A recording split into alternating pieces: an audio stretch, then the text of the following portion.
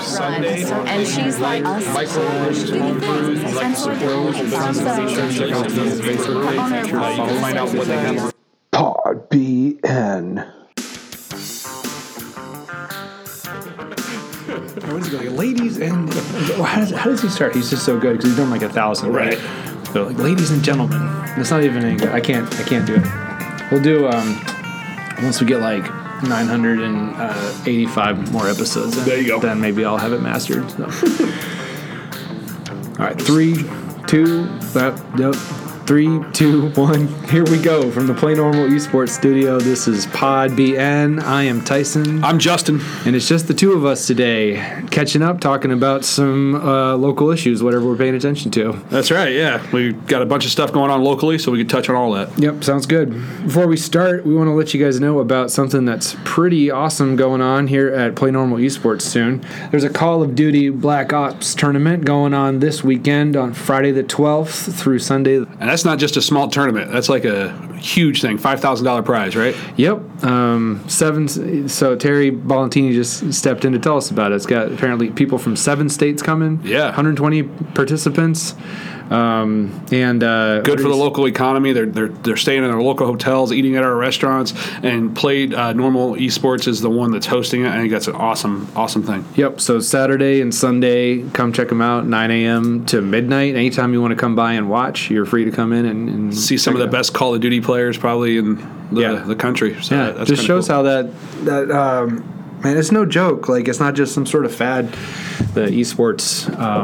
It's a really big deal. Absolutely. I mean, we've seen it with Wesleyan and all these colleges starting to have teams, and high schools starting to have teams and tournaments here too. So we just had a Fortnite player, Dr. Lupo. He came to State Farm Corporate. So I had a Facebook friends that are like, I can't believe I'm meeting Dr. Lupo, and I had no idea who he was until it took me like all day to realize that he was an esports guy. Yeah, They were setting up our atrium, and I walked by, and I was like, I think they've got too many chairs out because I'm pretty sure no one's going to come and see this guy. And it was absolutely packed. Like, that's line crazy. Out the door, like people apparently on social media, people were like, oh, how do I get in? And they were like, well, it's only State Farm, employees. So if you know someone who works at State Farms, there's like people like banging down the doors trying to get in to see this guy. And that is so cool. Like, it's I think the planners probably didn't even anticipate that, like, word would get out, and like, he should have done something like outside the walls of State Farm to, right. to meet people too. I'm sure if he put the word out, there would definitely be takers with getting people to meet him. Yeah, that's cool. But it's it's all over the place wherever you look. Cool. So I got to tell you, man, I have not been paying as close attention to stuff as I used to be. Literally the day of the election, April 2nd, my boss quit. He left the company. Yeah. And ever since then, things have just been crazy at work. So me and my peers, we've been trying to step up, and it's been spending a lot of hours trying to just do all the things that this guy used to do while we wait for a replacement. So one of the things that has been sacrificed for me is not being able to follow the local issues and local goings on as much as I usually do. So can you fill me in? Like, what are some of the big topics that have been happening? Well, there's been some stuff that's made the media. Nothing, I wouldn't say anything too large. Obviously, Connect Transit has been in the news a lot lately. They've eliminated a route that had some people upset. They've also had talk of fare increases.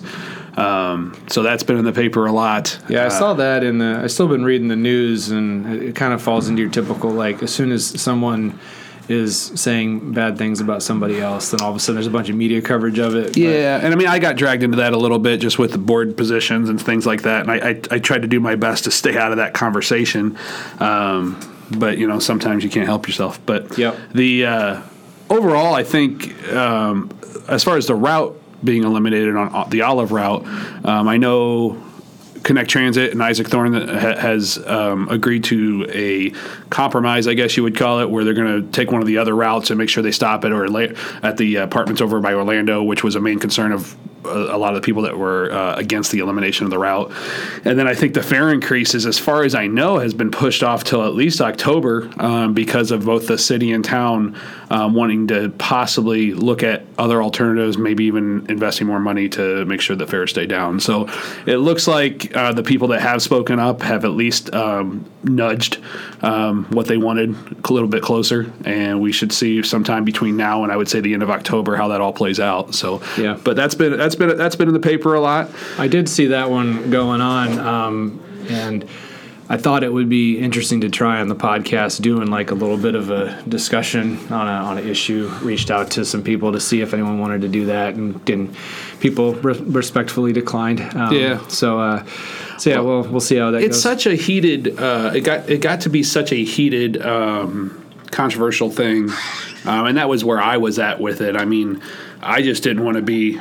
I didn't think my voice needed to be in there.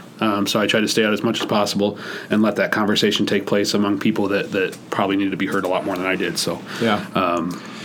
And then I saw kind of the drama of the what was it, the gypsy something. Yeah. So that was, and this is, I don't know how I feel about this. So let me try to give a Cliff Notes version. There's a new business coming to downtown Bloomington, which is always an exciting thing. Downtown has had a lot of successes lately with new businesses coming in, different types of business like ice cream shop and that kind of thing, those kind of things. But at the corner of, let me think, Jefferson and Center is going to be a new restaurant/wine place. The original name that got introduced by Bloomington Normal Restaurant Scene on Facebook was the Gypsy Room. And Alderwoman or Councilwoman Jennifer Carrillo had posted something online. I'm not going to get all these details right, so I apologize up front, but posted something online, some kind of opinion piece online where it's saying how, explaining why the term gypsy is a derogatory term that shouldn't be used. And I think where she perhaps upset the most people was when she called for a boycott of that business until the name was changed. Because she did that, from my understanding, prior to actually contacting the owners and trying to get conversation started. She made it more public than it needed to be up front, I think, is the issue. And there were several downtown business owners that were upset because you shouldn't want to elected official should be very careful about boycotting any local business, right? I mean, we're supposed to be all cheerleaders and promoters of local business as much as possible. And if you have a concern with whether it be the name of that business or how their business is conducted, that might be a better conversation, at least at first, held in private. Yeah. So I'd say for both of those issues, again, someone who I'm not into my usual level of detail of talking to people behind the scenes, so I mostly just see what's in the media. But for both of them, it did strike me as if, like, for as far as your involvement with Connect Transit thing, or what Jen found out with that issue is if you just get in touch with people and just have a conversation with them and approach them, one-on-one or in a smaller group, it tends to go better than trying to do a real public thing. At least initially, right? I mean, there's definitely people who aren't willing to have that conversation. Right, you got to go public. I had a conversation regarding the wine or restaurant downtown with another downtown business owner, and I said, if at the point where you try to contact the business owners, they refuse to talk or they tell you to go get lost and we're not changing our name, and you think you got to take it to the next level, then I can appreciate that. Going public and trying to get your voice heard.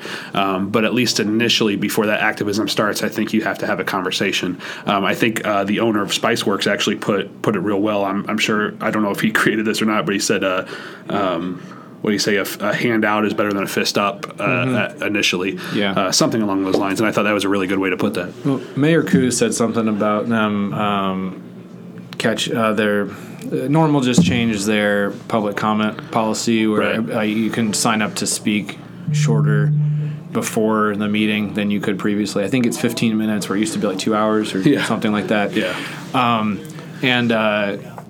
When I heard him on Sound Ideas talking about that, he said something like, well, if people have something off of the agenda that they want to talk about, which is one of the lingering issues still. Some people think public comment, like in Bloomington, you can come and speak about whatever you want. And they do. And and in Normal, it has to be relevant to the agenda. Yeah. And so when asked about the reason for that difference, Coos said, basically, if you have something not on the agenda, then you can talk to your council members about that, and you can have a conversation with them.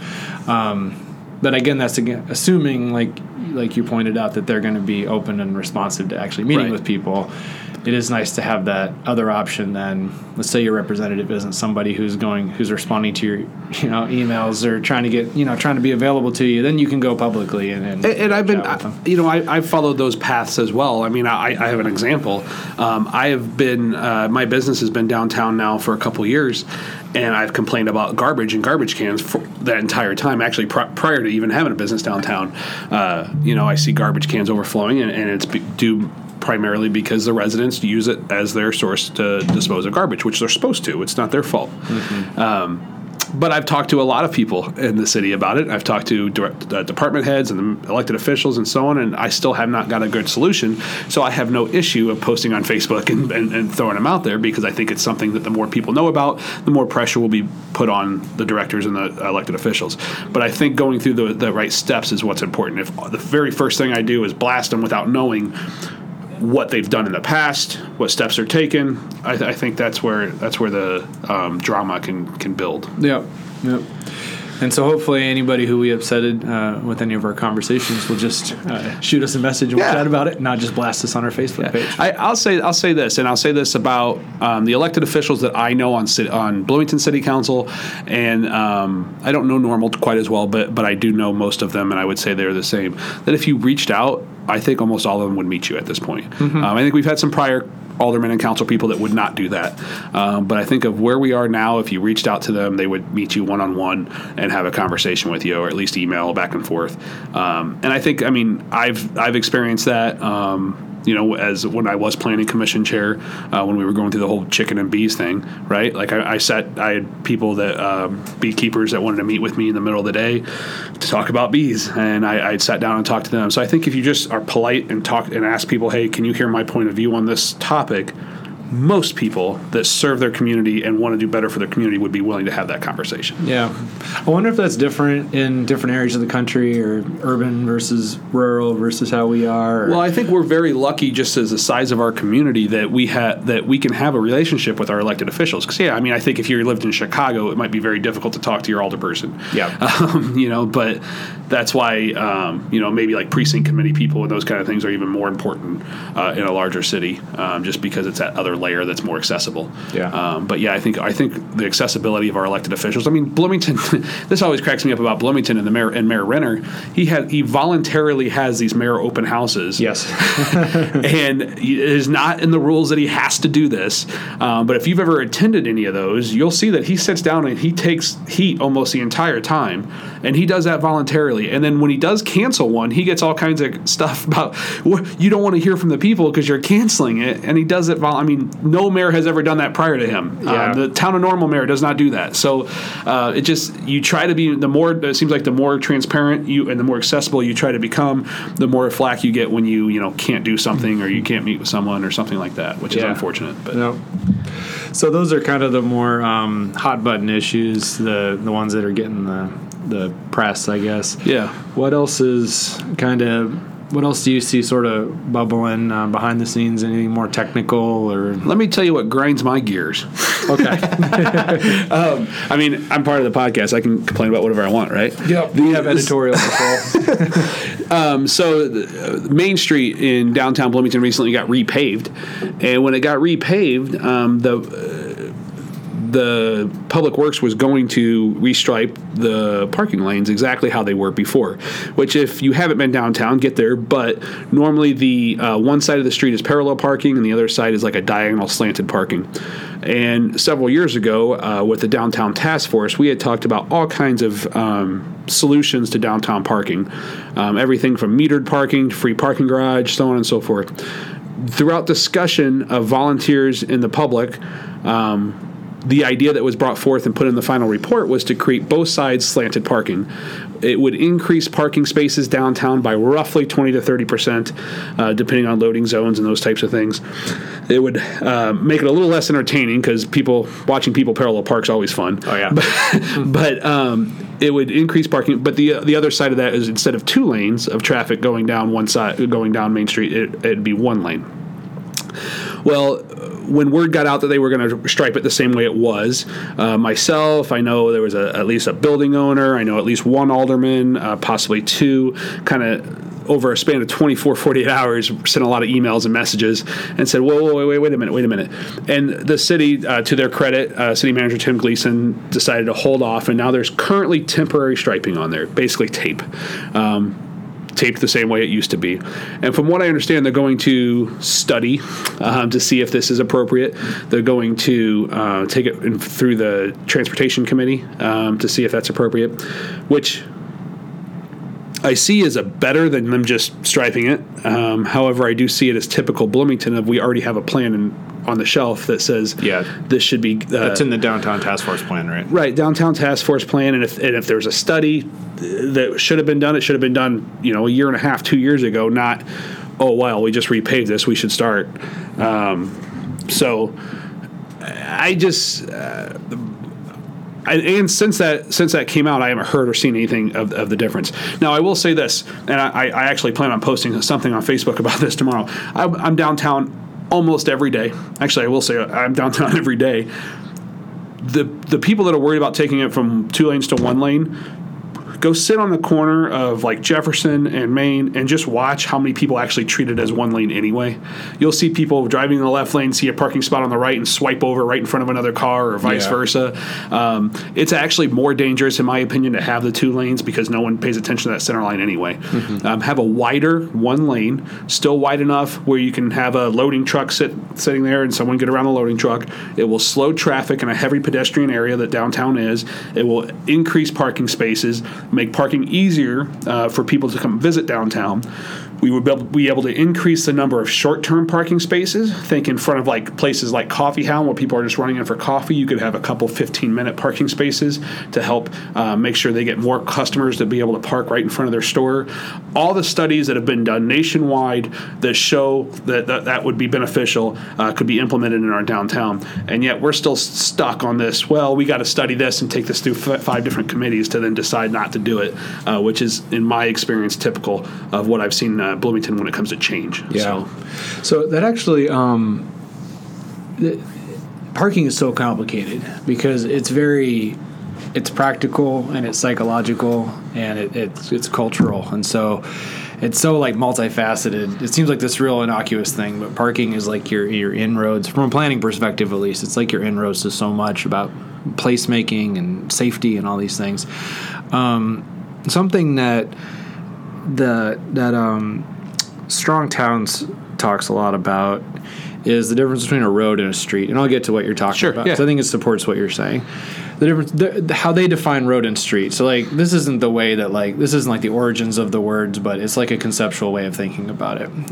We can use those terms interchangeably, a road and a street, but roads and streets have 2 different functions if you think about them this way. Sometimes let's just call them like a path. Sometimes a path the purpose of it is to transport goods and people as efficiently as possible from one place to another. That can be one goal. So like your highway has that. Like when you're driving from Champaign to Bloomington, you just want to get there as quickly as you can safely. That's what they call a road, like a railroad. You want it to be straight and fast and just like get to where you want to go. Yeah. A street, on the other hand, is about connecting people with things that they value. And so that doesn't mean you efficiently can drive cars down it necessarily. So like the street in my neighborhood connects like my house to my neighbor's house across the street. And it's on it dead ends, and so there's not much traffic there, so we can go out. Sometimes we find ourselves, like my neighbors and I, we're having a conversation, we're like standing in the middle of the street while we're having the conversation, because it is calm enough there that we can do that, and we see cars coming from the distance. We can move if we need to. You wouldn't do that on a road. You wouldn't do that on a road. You don't stand in the middle of the road. And it kind of creeps into our language, right? Of like, don't walk in the road, but you can like ride your bike on the street, right? We have a complete streets plan because we want to have that be usable by everyone. And so then where you confuse those 2 things is, again, Strong Towns calls it a strode. It's when you have a road that you're trying to treat like a street. And so you have an engineer design these like very efficient, straight, wide lanes that cars can easily get in, like go very quickly on. and then you put some arbitrary speed limit up there, like 30 miles an hour. But the road indicates to you, everything about the road indicates, like, I can go 45, 50 miles on this. Absolutely. Easily. This is the problem with Hershey, right? That Yes. I think of Hershey, at least the way you describe that. It's like you could put a speed limit on there, but people are going to treat it like it's Veterans Parkway because there's 2 lanes going each way, yes. and there's not a lot of pedestrians crossing Hershey. Yeah. So and I bet I'd be willing to bet on Hershey that the lanes are 12 feet wide instead of 10 feet wide. Yeah. If you take a road diet, if you take a 10-foot lane, people just naturally drive slower. Yeah. And also the curves that are on Hershey, like about where it's going to go up to like between Clearwater and, is that Empire up there, north of that? Yeah. Where it curves. Well, Empire would be south of Clearwater. Okay. What's... Vernon, G. Yeah, GE Road. So between GE Road and Clearwater there are some curves on Hershey, and those are like supposed to calm traffic, but in reality, like it actually kind of makes people go faster because G-forces kind of feel fun. It's like people like to go on roller coasters, and so science has actually shown that those make people like kind of speed up because they want to take those turns better. And especially in the area you're talking about, this going back to parking a little bit, but they allow parking on that west side of the street if you're heading southbound on Hershey, where those curves are. They allow parking on the weekends. So you're going around, you know, in a 30-mile-per-hour zone, you're probably already going 40 because it feels like you should be able to. Yeah. And then you're taking a curve, and then right when you go around that curve, bam, there's a car in the right-hand lane that's allowed to park there, but only 2 days a week. Yeah. So if you had parking there all the time, then people would not take it as fast because you just would be worried. Even if you're not even like going to be going where that car is, just the fact that there'd be parked cars on the side of the road would make you drive slower and be safer. It would make the lanes narrower by default, right? By that, So streets, like congestion on roads is horrible because it defeats the point of a road. But congestion on a street can actually achieve the goal of the street better because because if you make like a downtown area more congested, there won't be as many cars in there, and cars are dangerous to a lot of the activities that people are trying to do there. And we got to look at what the end goal is of any area that we're trying to develop or build streets, parking, or roads around. Downtown, we want to be pedestrian friendly. We want someone to walk from this business to this business and feel safe when they do so. We want to be able to have outdoor seating for restaurants. Yes. All those types of things that we want the downtown to look and feel like would be beneficial if traffic was slowed and all those things would be beneficial if traffic was slowed down a little bit so that people felt more safe to do so. Yeah, and it's safer for kids too because if traffic is going slower. Like some might say, oh, well, there's decreased visibility if you have parking on the side of the road so people can't see kids crossing and the kids can't see the cars. But really what matters the most is how fast the car is going. And so if it is cautiously making its way down a one-way road because it's trying to watch to see if anyone's backing out of these diagonal parking spaces, people are going to be much more careful driving. They're going to be much more alert, and so then if someone darts out in front of them, they're going to be able to stop and do that. And going back to what I originally said, this was one of many decent solutions. So like other things we talked about, just for our listeners' sake, is make them make both sides parallel parking, keep it 2 lanes, but keep it going multi-directional instead of one way. Yeah, one-way roads are a lot more dangerous. Right. So that was one thing we discussed. We kind of went away from that because of one, nobody likes parallel parking. Everybody's kind of stood up and said we don't need more of that. It would reduce parking, which just for the general perception of downtown isn't good. And so that was just a lot harder pill for swallow. And honestly, one of the better ideas, in my opinion, that I think is a goal that we should try to get to. I don't think we're ready for it yet.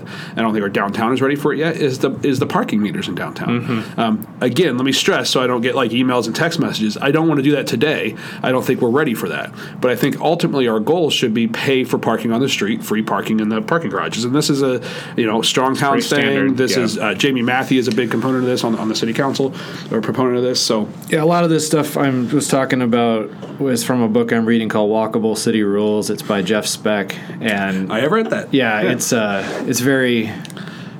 It's very enlightening, and that's one of the things from there too. Is you should charge what people are willing to pay for parking. And we have technology out now that allows us to do that more than ever, right? Because we could have parking meters connected to our apps on our phone, and the space in front of Coffee Hound that's so important to people to park right in front of Coffee Hound could be charged higher than the space down the street that's in front of an attorney's office that doesn't get the turnaround. So and those can vary based on the day of the week.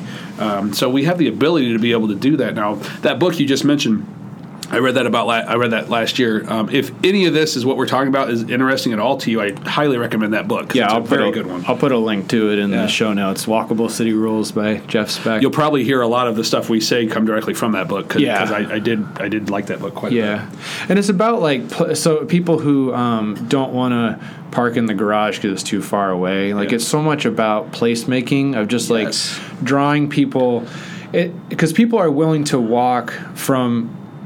In the mall from Kohl's to the food court. At least it used to be when there was actually food in the food court. But people aren't like, oh my gosh, I have to, I'm never going to walk from Kohl's to the food court. It's too far.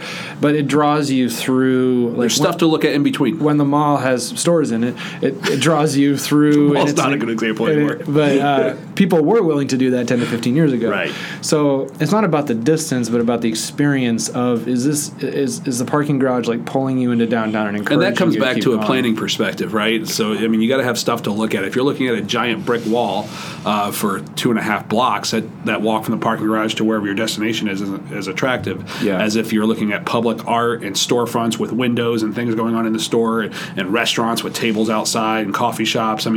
Uptown's starting to get this feel, right? They got that parklet in front of Stave. Yep. They got, the slow traffic. They have outdoor seating at Coffee Hound and Coffee House and Jimmy John's and all these places that make the Uptown feel like it's alive and there's blood flowing through it at all hours of the day. Yeah. Where if you go to downtown, you go out at noon, looks good, you got all the workers out there grabbing lunch and stuff, but there are certain times where downtown doesn't look like there's things going on, and they're just inside, or your car's going too fast that you can't slow down to see it. So we just got to adjust what we want it to be and start making our plans and our rules and regulations to fit what we actually want it to be. Yeah. I had an interesting experience. I was at Coffee Hound with my 3 kids who were 4, 6, and 9. And then we went up the street to Red Raccoon, and then we wanted to get a movie from the library. So I was like, okay, kids, let's walk to the library. And their initial reaction was just like, you can't walk to the library from here. It's too far. I'm like, no, there's just definitely a sidewalk all the way there. Let's walk it. But it was interesting to see what places during that walk they were enthusiastic and excited, and when it dragged on, they were fine up all the way. Which road did you take? I kept walking on the road, Main Street, I think, the one that Red Raccoon and Coffee on it. So we kept walking south on that. They were totally fine. Got past the courthouse.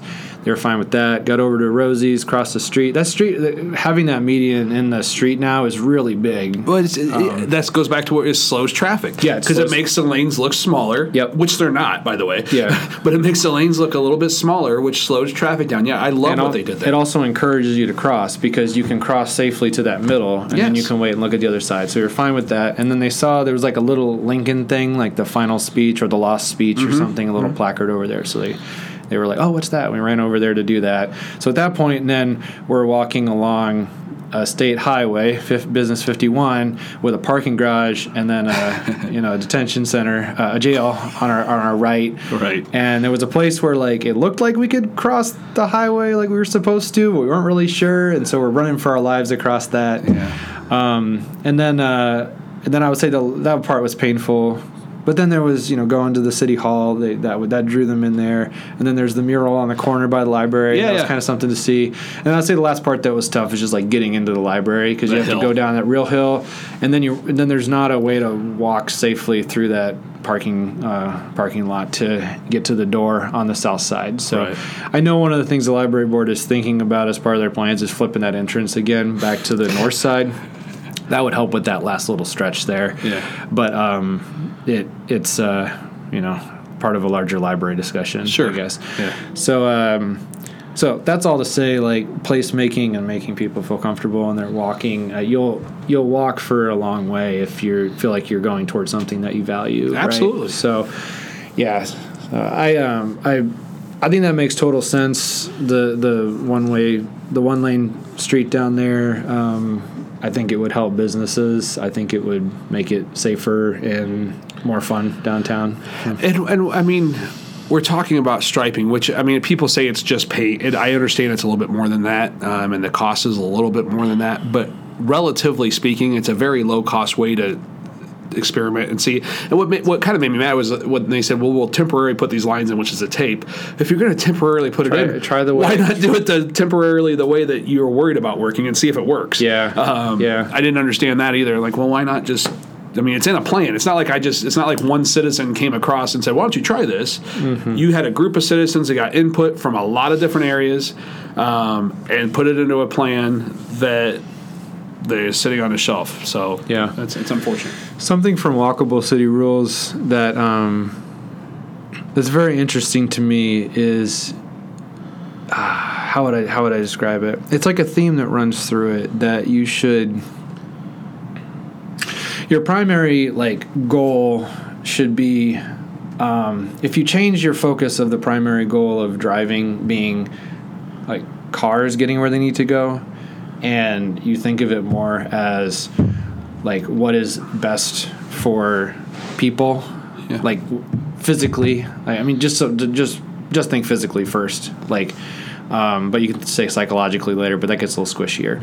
But if you think like the goal is to get cars places efficiently versus getting people where they want to go safely, it gets you to different conclusions, which is weird that we're willing to sacrifice people's lives in order to get cars where they need to go.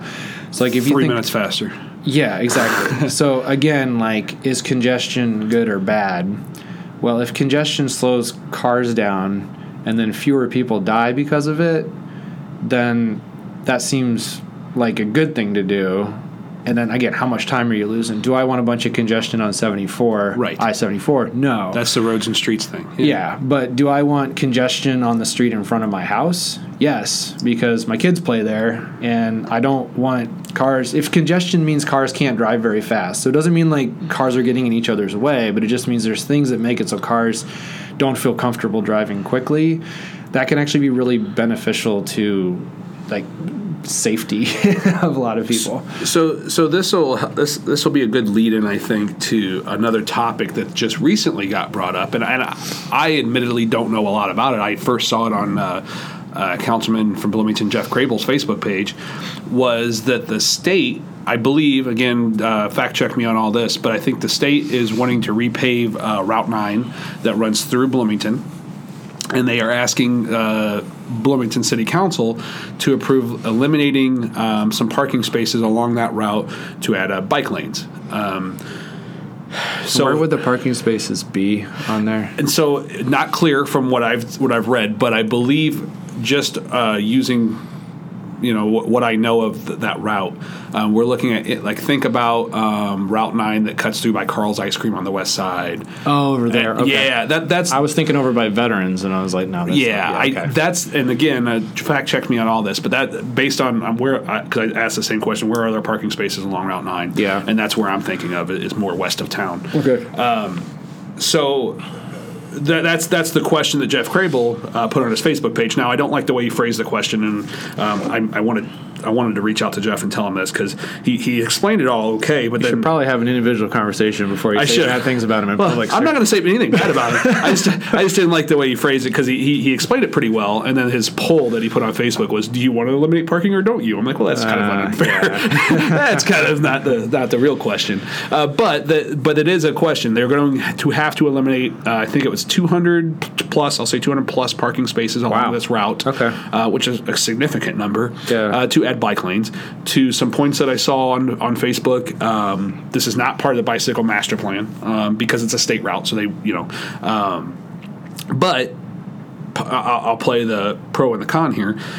We either want to be a multi-communal community or we don't. And the state recognizes that this might be a need. Otherwise, the state of Illinois probably wouldn't have put it forward. It would be nice as a bicyclist that lives along that route to be able to get to from work faster or wherever they're going quicker. However, the cons, obviously 200 parking spaces is a big deal. how much of those parking spaces needed. There's a lot of houses over there that are small lots that may not have, I don't know any of this to be fact, that may not have room on their property to park 2 vehicles. So maybe one of them has to be on the street. I don't know the answers to any of those. There's probably a lot of buildings that are homes turned into apartments where there's now 3 units in a home where those people are going to park that are probably parking on the street. So I think there's a lot of questions that need answered. But I think we should be careful how we ask a question and not just say, do we want these parking spaces eliminated or not? Do we like bikes or not? That's not what the question is. The question is, do we want to move forward and be a multi-communal community that is gaining popularity and trending across the country, and facts prove and data proves that millennials and young people want to work and live in places that are multi-communal. Is this a step in that direction or not? Yeah, so I'm trying to think. This has not been one that I've seen at all. I'm trying to think of, does that intersect with the Constitution Trail? Then I'm trying to think of where. I think it would have to. But I'm trying to figure out Route 9 does at Locust Street. Okay, yeah. Over there. You cross Locust and Empire if you're on. I don't know if that's where those lanes are going. I don't have enough data to really tell you if I'm for this or against this yet. So when I think, I'll tell you when I think about like the part of Route 9 that I'm usually on, which is like the mall out to the airport, I really don't see that being a place that bikes really have any business being. It's just again, the point of those are roads to transport cars efficiently, and it seems pretty dangerous for a bike to be in the mix there, in my opinion. So, and then also, like, if you slim those lanes down, do you improve safety at all? So I have a hard time with that. I will say that I don't think this is where they're talking, because the one of the things that either Councilman Jeff or Councilwoman Emig posted was no lanes would be reduced. Okay. So the size of lanes would not be reduced, and so therefore it shouldn't, harm any emergency vehicles getting through or anything like that. We're strictly talking about replacing parking with bike lanes. Yeah. Okay. So that wouldn't be out on the east side where I'm thinking of, because there's no parking, right? That's what I was talking about when I was kind of doing the process of elimination on where these are going. Yeah. It would have to be west, possibly, old east side. Depending, I can't remember if there's parking along there, but. So then it would just be. To me, like, the question is, if you eliminate parking spots, so are those spots being used currently? Because you can eliminate spots that are not. I mean, you could say that if there's spots available to park on the side of the road, but technically there's 3 or 4 spots to park in front of my house, but no one ever parks there. Yeah. So you could say, adding a bike lane would remove parking. So I don't know if that's factoring into the equation, but I mean, if you just take it as 200 cars are no longer going to have a place to be, then where's that going to get absorbed elsewhere? I think that to say what I think you're saying in a different way is removing 200 parking spaces does not equal removing 200 cars from the street. Correct. Yeah. I would think so. I would think that they wouldn't have data on where there are actually cars being parked. They would just have them where spots where cars could be parked. That's right. So then I would kind of think, and I'm just thinking through this on the fly because I haven't had time to prep. And all of my research has been in 2 Facebook posts. So all right, good. So neither of us are experts on this. Yeah. So ping us if there's stuff we're messing up here. So then I guess I would ask, let's say that there are cars that are getting parked more in neighborhoods now, they're going off of Empire and they're having to park a bit further into the neighborhoods. Again, to the point of Route 6. Route 9's a road, so if the cars get moved into more streets now, could that actually help those neighborhoods a bit? Could that provide more safety if those cars were parked more regularly, slowing cars down as they're coming through things that are feeding into Route 9? Sure. I think we tend to think about cars being put in neighborhoods on the street as being an eyesore or dangerous or very unpalatable, but you could think of places where that's done, and it actually can actually make things better. Or think about it this way. Cars do veer off the road. There are times when cars veer off the road and hit houses. It happened to my friend in Normal. Yes. Telephone poles are made with that in mind, that instead of like flying outwards, they're made to break at the bottom so that they collapse onto the car to reduce the amount of damage that's caused by them. Like, it's not undoubtable that cars go off the road sometimes for various reasons, medical, drunk driving, accident, animal. So if there's a barrier of steel on either side of the road, it actually improves safety for the houses as well too. Absolutely. So if the concern is that there will be more cars pushed somewhere else, I think thinking a little bit more about what that means would be one of the things I would pose. Yeah. I don't know if that I think that's one of many points that needs to be looked at. Yeah. This is kind of my overall theme or overall concern, is that I think we're so against change, or we're so used to thinking one way, that all these things that challenge our old thought process get shut down too quickly, and we don't look at some of the benefits of the change. Goes back from what I was talking about downtown to this Route 9 bikes. And like I said, the question isn't, I ride a bike, I don't. I think bikes should stink. I love bikes. That's not the question. The question's also not, do you like parking or do you not like parking? It's thinking in a different way and realizing that change isn't always a bad thing. And we need to see what other communities have done and how that can benefit our community here. Yeah, and I'm looking at the Constitution Trail map now, and there is, well, what's blue mean on this map? The Constitution Trail map looks like super impressive, and then you realize it's got like proposed or like. Well, I think some of it is also on the trail, but maybe not connected to the whole trail. Yeah, that kind of thing. Yeah. So I want to go and now that we've had this discussion, I want to go drive out on Empire there and kind of see what that would look like. Because after, I'm thinking of it now. That's where like it crosses Clinton. It's over by like Bent, right? Yes, it does cross Clinton, and then it goes by Bent Elementary. That's kind of like by, and then it like goes by Wesleyan, right? Out there. You're thinking Emerson, maybe? Oh, I'm thinking Emerson. Okay. Yeah. But it goes by like Ben Elementary and Carl's Ice Cream, and then hits Market eventually. And I don't think they're talking about Market Street. I don't think. Again, don't know the data. I'll have to look into this. It's an interesting one. But yeah, if your point is let's not pit cars against bikes, I think that's very prudent, because it's definitely complementary. Put it another way. If you are somebody who really doesn't like congestion on certain roads that you drive, the more people who are riding buses and bikes, the more like they're not less cars. Absolutely. Yeah, as long as they can do it safely. I'll tell you. I mean, I've only been riding a bike for my adult life for the last 3 or 4 years. I've only been riding a bus for the last 5 or so years. But I have found it to be a tremendous asset to the community that I live in, because, for example, if I'm going to Uptown we did this just recently when they had their Uptown Music Festival, it was easier to bus because I didn't have to worry about finding a parking spot when I got to Uptown, right? So I parked in the downtown parking garage, I hopped on the green, and I got off in Uptown. Or when middle of the day, I often will ride my bike there because it takes me 5 to 10 minutes to bike to Uptown, where I don't have to worry about parking spots or anything like that. Yeah. What I honestly see here as the biggest struggle for bikes is there's like rules on where bikes are supposed to be and how bikes are supposed to act, but that's not how most bikes have to act, just like for safety reasons. Like it's really uncomfortable to be where technically you're supposed to be positioned in the road. Like if you think about when you have those little markers on the road that says like bikes are allowed to be here, like they're on Grove Street, and there's like this little print. Sharrows, yeah.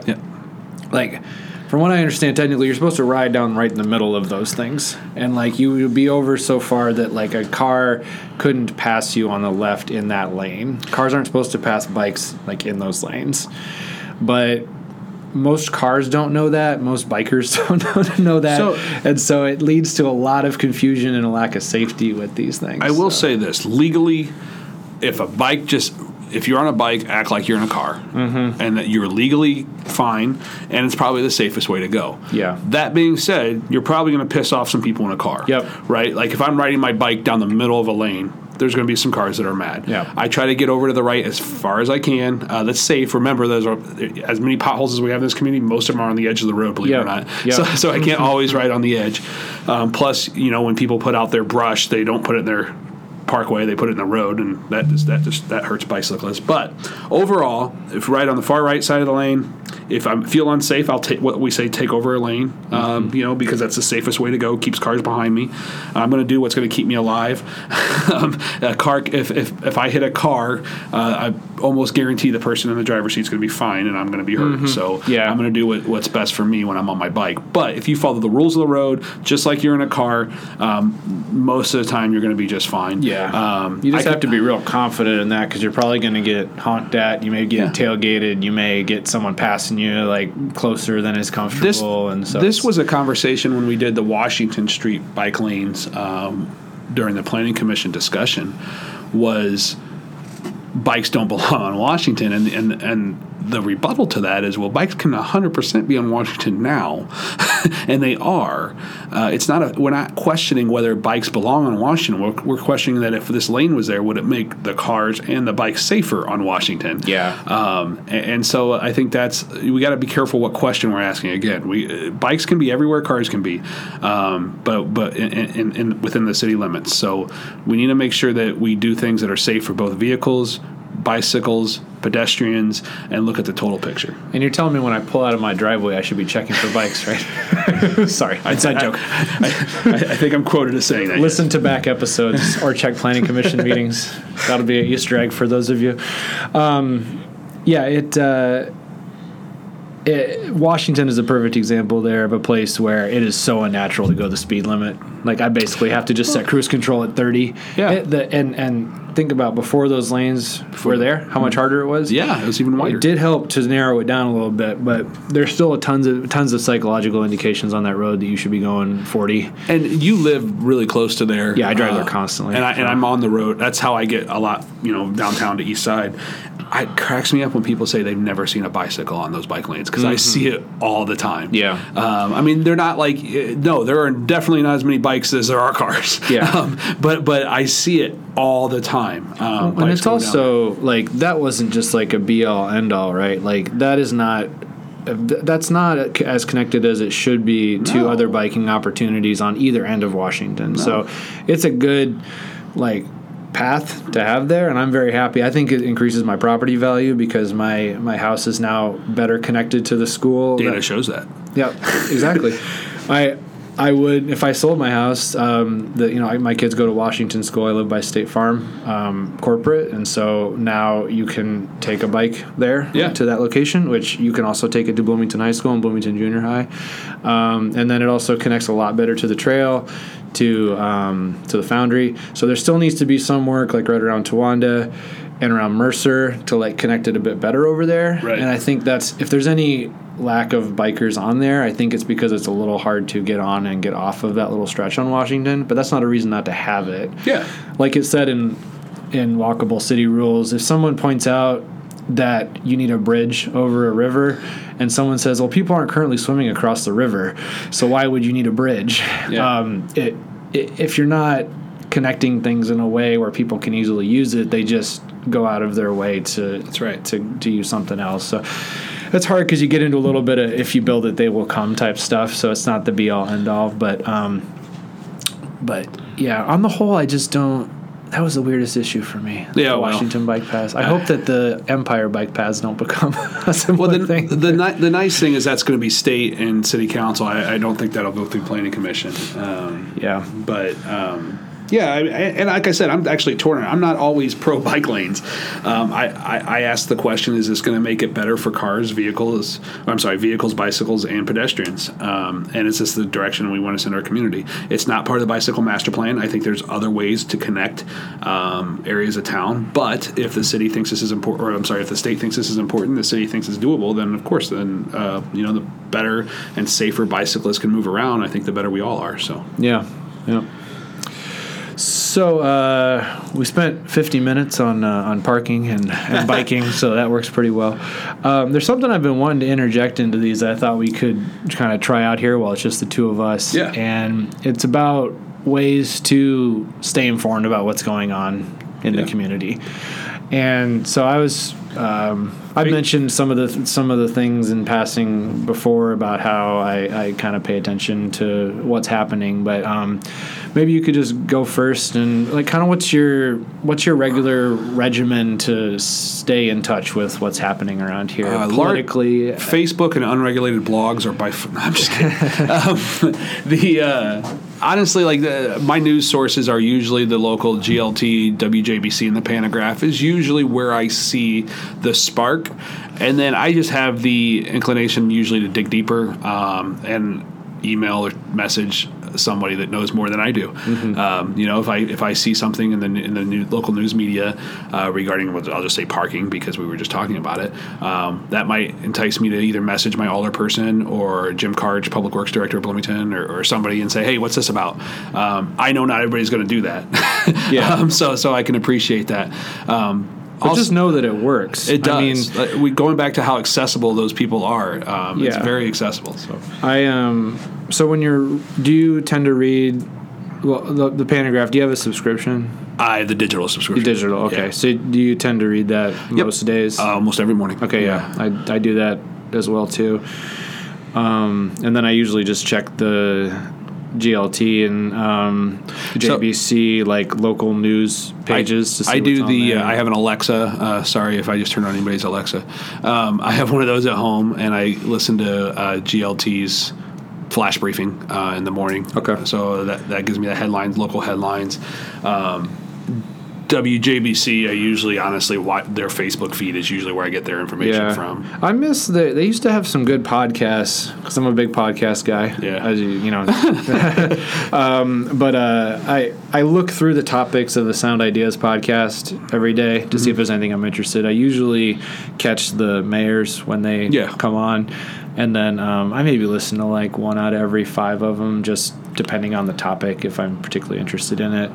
JBC used to have a bunch of podcasts, but they're not pushing them out in a way that I can get them anymore, at least. I think you have to go directly to their site to get them.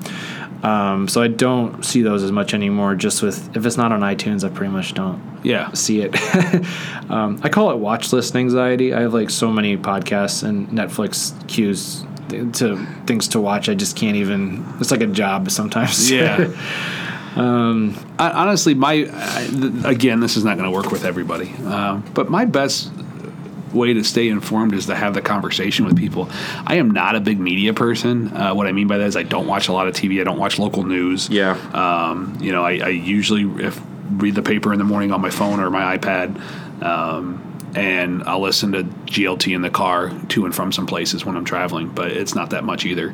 It's just having conversations with people. It's running into people that I know and saying what's going on, what's affecting your life.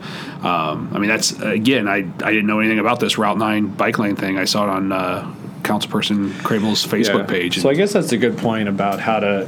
My Facebook page is pretty much just like set up.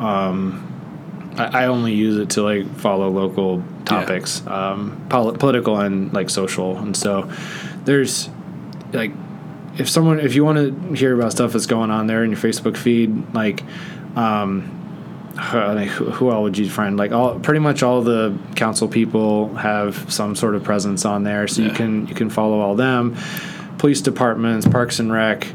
The mayors. I'll interject real quick and just say that Facebook's not always the best place to have the conversation. Oh yeah. It's a good place to hear what's going on and to be informed. But a conversation on a Facebook feed very rarely works, in my opinion. Yeah. Private message, ask for a cup of coffee or an email exchange or something. It just gets too dramatic and stuff on Facebook too often. So my take on social media is like trying to have a conversation at a loud party. That's a good way to put it. And so if it's something you can just real quick say like, you're awesome, and the other person's like, yeah, and then you're okay, or this sucks, like that's about the level of discourse you can have. But you're like, well, first you need to consider the history of this going back 15 years. No one's gonna listen to you. And even if you, like I've noticed, and of course I'll still do this, but I'll share an article and I'll put, while I share it, my brief opinion on it as I share it. But then you start reading the comments and realize that 0 people that are commenting read the actual article or just read the headline and what I put. So that read, I think, is is another thing that I would say.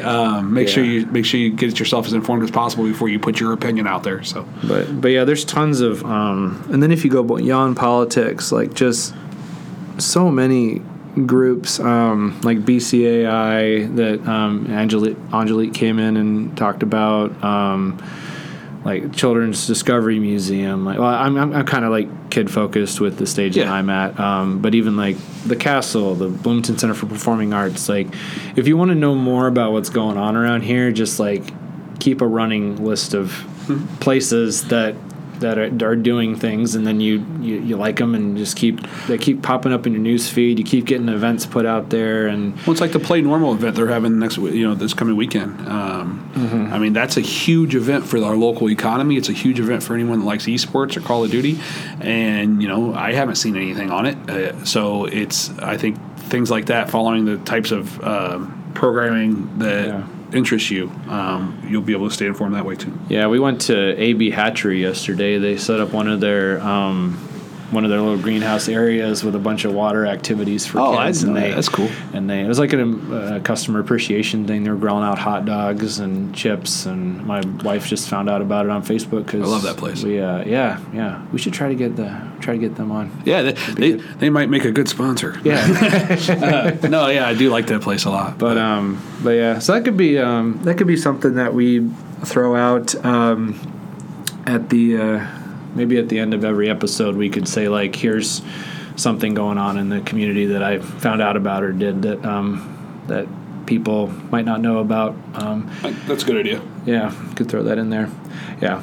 I will say, I know we disagree on this, and maybe it's a topic for a larger day, but I do get BLN news dumped to me once a week, and I browse through that mostly for leads. I will say that I'm highly skeptical of things that I read on there, and I multiple times have looked deeper into things and found out that I don't agree with how they're represented. But there are a lot of topics that I find on there that, I view them as leads and kind of an insight into maybe what a segment of the population is thinking. But I do caution all people to be. Well, I would say what Diane Benjamin says is she wants people to be critical and to think deeply and to pay attention, and I think that goes for how you interact with your government. I think it goes with how you interact with all media as well, too. So follow her advice and think critically and carefully about things. After thinking critically and carefully, I've chosen not to look at that website. Works for me. I'll let you know if anything comes up. There's a couple other ones that I look at, too. So the Central Illinois Proud is it's WMBD. Is WMBD, right? Yeah. So occasionally there's stuff out there. I cruise their site every now and then I don't know who runs this. Chronicle Illinois, like McLean County. Chronicle Illinois has stuff. I don't know that one. But it's coming up with an error on my phone now, so maybe it's down. And then I check out what's going on in Cities 92.9 as well too, just to round everything out there. Yeah, I don't think their website's that great, though. I mean, I don't mind, honestly, and I very rarely agree with most of the things, I'll be honest, but I don't mind listening to their station every now and then, especially depending on the guests that they might have. But their website just seems to be very, like, this was reported in the Pantograph. Yeah, so. It's pretty rare that I find anything. Although, I just went here, and here it is, Bloomington Normal to host $5,000 Call of Duty esports tournament, so there you go. They got our Call of Duty tournament on there, so that's awesome. Good. Yeah. All right. We're about ready to wrap it up. We should probably mention Play Normal Esports and Normal Gadgets one more time. Normal Gadgets actually informed us that they are looking and hiring for a technician. So if you have any kind of computer experience, you go to soldering, technical experience, come check them out. They'd be a great place to work. They're looking for part-time, possibly full-time if you have the skill set. So come see Terry at Play Normal Esports or Normal Gadgets and ask for more information there. Don't forget about the Call of Duty tournament coming up this weekend. They're all sold out. You can't play, but you can come watch some of the most skilled Call of Duty players in a multi-state region come play here locally. And then check out their website for all their other stuff. PlayStations, Xboxes, PCs. They have food here. This is a great place for kids' parties or a guys' event, girls' event, anything like that. Come hang out, play some video games. It's an awesome place. And get all your electronics fixed also at Normal Gadgets. I miss anything? Nope, we're good. Should we publicize that we'd be open to another sponsor, or should we just sort of let it go? No, I mean, if you're interested in sponsoring the show, I think you should get in contact with us. We'll be sure to mention your name and work out a deal where you benefit. So let us know. Yeah, we've got some expenses coming up in the next couple months, and it'd be really nice to have someone help us out with that. Yeah. And we would be willing to work with you about whatever sort of advertising arrangements you'd want as well. All right, we done? Yeah, let's be done.